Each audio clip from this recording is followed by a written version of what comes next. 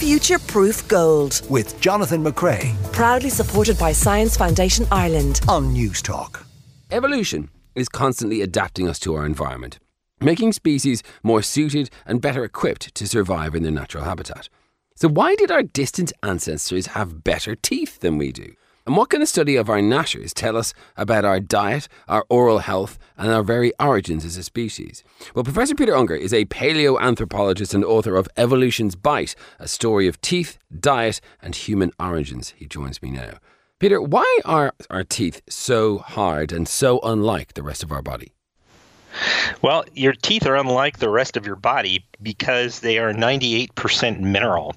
They're made up of a mineral called hydroxyapatite, and essentially they're the hardest part of the body, and they have to be because they've got to break down food, and food is essentially organic biological material just like the rest of us. So you've got to have a harder tooth than you do whatever it is that's being eaten. But how do we create that mineral in our bodies, or is it a molecular sort of a question? Do you know what I mean? Because it seems like we come from, we eat food, we don't eat anything hard, and then we get hard teeth. It just, I know bones and stuff, they calcify. I understand some of it, but what is the process by which we get this really, really incredibly hard material? Well, basically, we eat food that contains hydrogen and oxygen and carbon, and we digest that food and basically break it down and then put it back together chemically to form this hydroxyapatite, this crystalline structure that's extremely hard. The fact that these teeth are very hard make them very good for us to do diagnostic stuff with, as you do. That's correct. In fact, because teeth are so hard, they preserve in the fossil record in a way that most other parts of the body just simply don't preserve. Before we get into the evolution of the teeth, I wanted to talk about the sort of weirdness of them as a sort of an object in our mouths. So one of the things I was fascinated by was an X-ray of a child getting their baby teeth, and that really flew up a whole lot of questions for me. Why do we not reproduce teeth over and over again, or why do we not have a single tooth and keep it for the rest of our lives? Do we know? That is a fantastic question. It's really two questions in one. Most mammals actually have a single tooth replacement, right? We've got baby teeth or milk teeth, and we've got adult or grown-up teeth. Other vertebrates, animals with backbones, tend to have an innumerable number of teeth replacing one after another. When they wear or they break or they get holes in them, it's no problem. We just basically replace them. Mammals don't do that, and we can't do that because we have to chew. None of the other vertebrates chew. They just basically open and close their mouths to capture and contain prey or whatever food it is that they're eating. But we have to chew to break down food. And in order to chew, you've got to have very precise relationship between opposing upper and lower teeth. That kind of a precise relationship is only possible when you don't keep having to put new teeth in, one after another. In other words, the adult teeth have to form this incredibly precise interaction between the two of them, which is only possible if they're present throughout most of life. And you're absolutely right that it is an extremely precise thing, isn't it? This mashing that we do with our teeth, this type of eating completely informs the shape and strength and position of our teeth. Absolutely. And in fact, you rarely ever think about it, but your teeth come together in a manner that's precise to a fraction of a millimeter. If you actually start to think about it, if you or any of your listeners have ever had crowns put in, you'll notice that sometimes those crowns don't fit precisely, and it actually hurts to chew. And you've got to go back to the dentist and have those crowns ground down just a little bit to have a more precise relationship between the opposing teeth. That's the level of detail that we're talking about here in terms of uppers and lowers coming together. And of course, the strength in our jaws that comes from the muscles, they are expecting that force in a particular position. And if you don't, you can crunch the teeth that aren't supposed to be chewing. And actually, our mouths have evolved to be very perfect at this job of biting then chewing. Yeah, I mean, it's absolutely remarkable when you stop and think about it, right? Your teeth have to chew, have to break food up to millions of times over the course of your lifetime. And they have to do it built from the very same raw materials as the foods that are being eaten. Just imagine anything that has to break something millions of times without being broken. And the relationships between opposing teeth have to be precise in order to do this. It also informs the shape of our jaw. And how long our jaw is. And this has changed over time. That's right. In fact, part of the problem in terms of our orthodontic issues, I would bet that some of your listeners, probably all of your listeners, have one of three different issues with their mouths, right? They either have impacted wisdom teeth, or their wisdom teeth haven't come in at all. Their upper front teeth jut out in front of the lower front teeth rather than coming edge to edge, or the lower front teeth are crowded or pushed together slightly. That's because our jaws today are too short for the size of the teeth that we have. And that's an evolutionary consequence of our not eating what we evolved to eat, basically. So, A, how do we know that? And B, what do we used to eat that we don't eat now? Those are both good questions. We know this because if you look at traditional foragers, hunters and gatherers today, if you look at prehistoric people that we find in the archaeological record, their teeth are perfectly lined up. They've got all three molars in the backs of their mouths. They've got a perfect arch in the front of their mouth, and their upper and lower front teeth come together like a chimpanzee. Tip to tip, like a chimpanzee, like nearly every other non-human primate species out there. And the issue is actually fairly straightforward, right? It's all because bone responds to use, right? If you start to think about it, as your jaw is developing, you load it when you chew. And the more you load it, the more the bone grows, the more the jaw grows in length. If you don't load your teeth enough, your jaw won't grow long enough to accommodate those teeth. Now, unfortunately, your teeth themselves don't respond to the amount of loading that goes on. Teeth are entirely genetically determined in terms of their size. They're predetermined. Your jaw is not. Its ultimate length depends on use. What? So if you don't use it enough, yep, exactly. The ultimate length of your jaw depends on how much you use it when you are a child. When you say length, I mean, you're talking about the bottom part of our jaw? From your chin to the back of your jaw.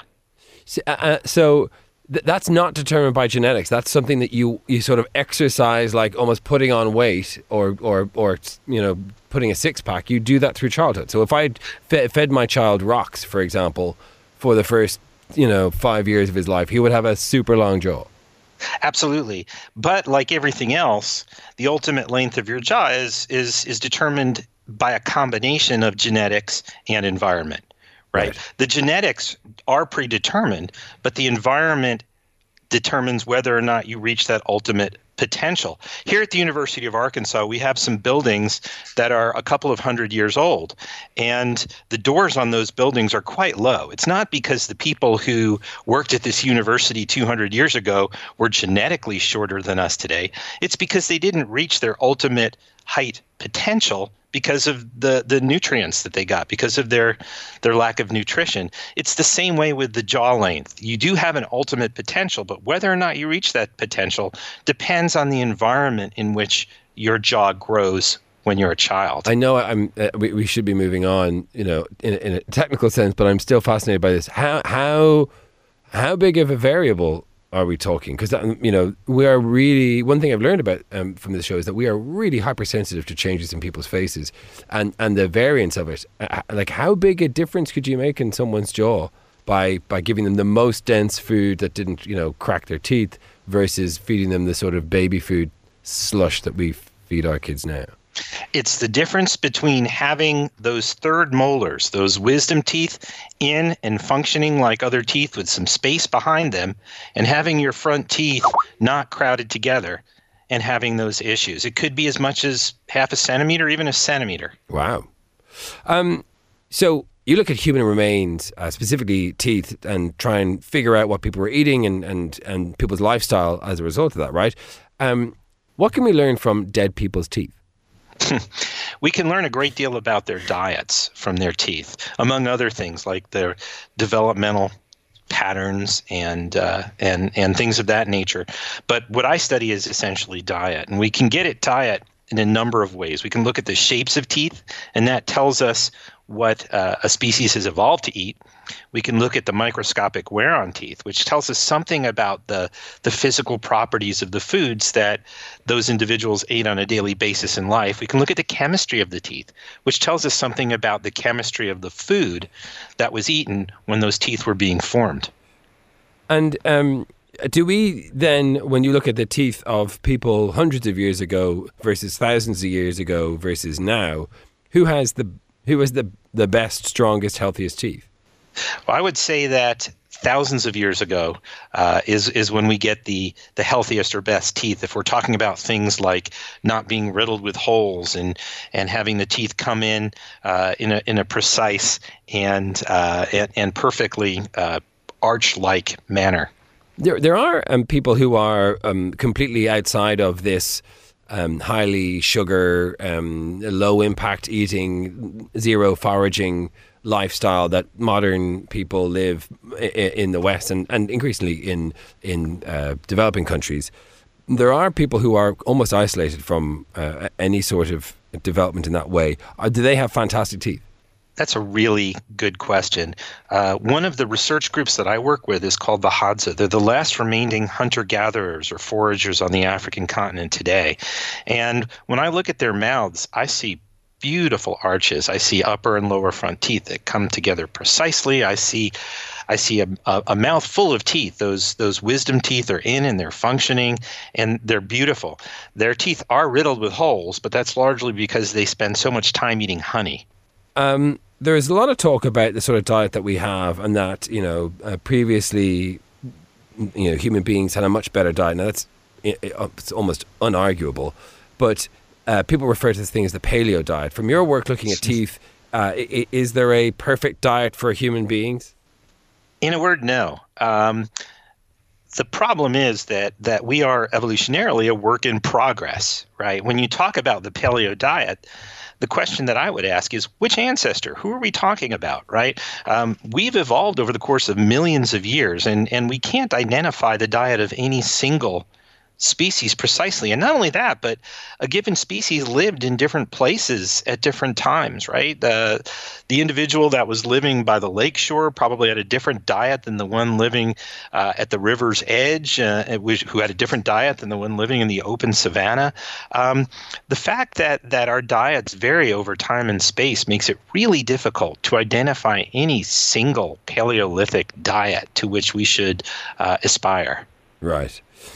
When we look back in the history of teeth, do you find evidence of early cavities? Like, how did people deal with, broken or infected teeth in the old days? Was it just knock it out with a brick? Oftentimes they died. There are a few cases of fossils that had really bad gum disease and really bad teeth. That's actually really quite rare. In most cases, the teeth of our ancestors were perfectly fine, just as the teeth of living chimpanzees are today. But in those few cases where they were bad, before just a few thousand years ago, there really was no option other than to either knock the tooth out or die. Finally, is there anything that we're doing, because we always hear about the bad things that we're doing with our teeth, but is there anything that we do with our teeth that is actually really good for them, but it's almost counterintuitive? Going to the dentist.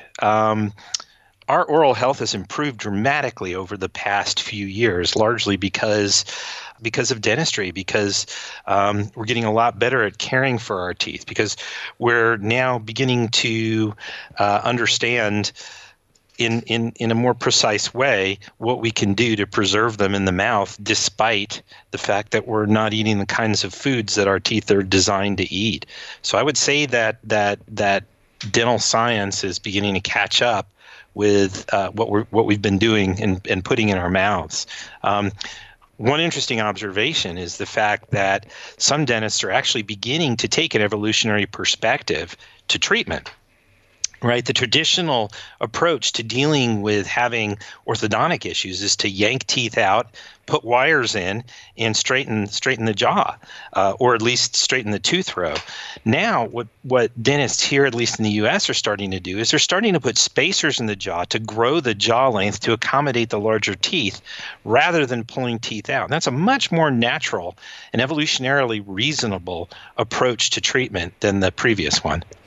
So as a take home for people at home who may have children, should we be putting some chewy stuff in our young children's food, or is that a dangerous thing to do nowadays? Well, I'll answer that question with a short story. When my daughters were young, I kept pleading with my wife not to cut their meat so finely with a knife before feeding it to them, and that was simply because I wanted to save on orthodontics bills when they got older. My wife's response was essentially, I'd rather have them have to pay for an orthodontist than have them choke on their food and die. I lost that argument. Yeah, and that seems reasonable when you think about it. Peter Unger, author of Evolution's Bite, A Story of Teeth, Diet and Human Origins. Thanks very much. Thank you. Future-proof gold. With Jonathan McRae Proudly supported by Science Foundation Ireland. on News Talk.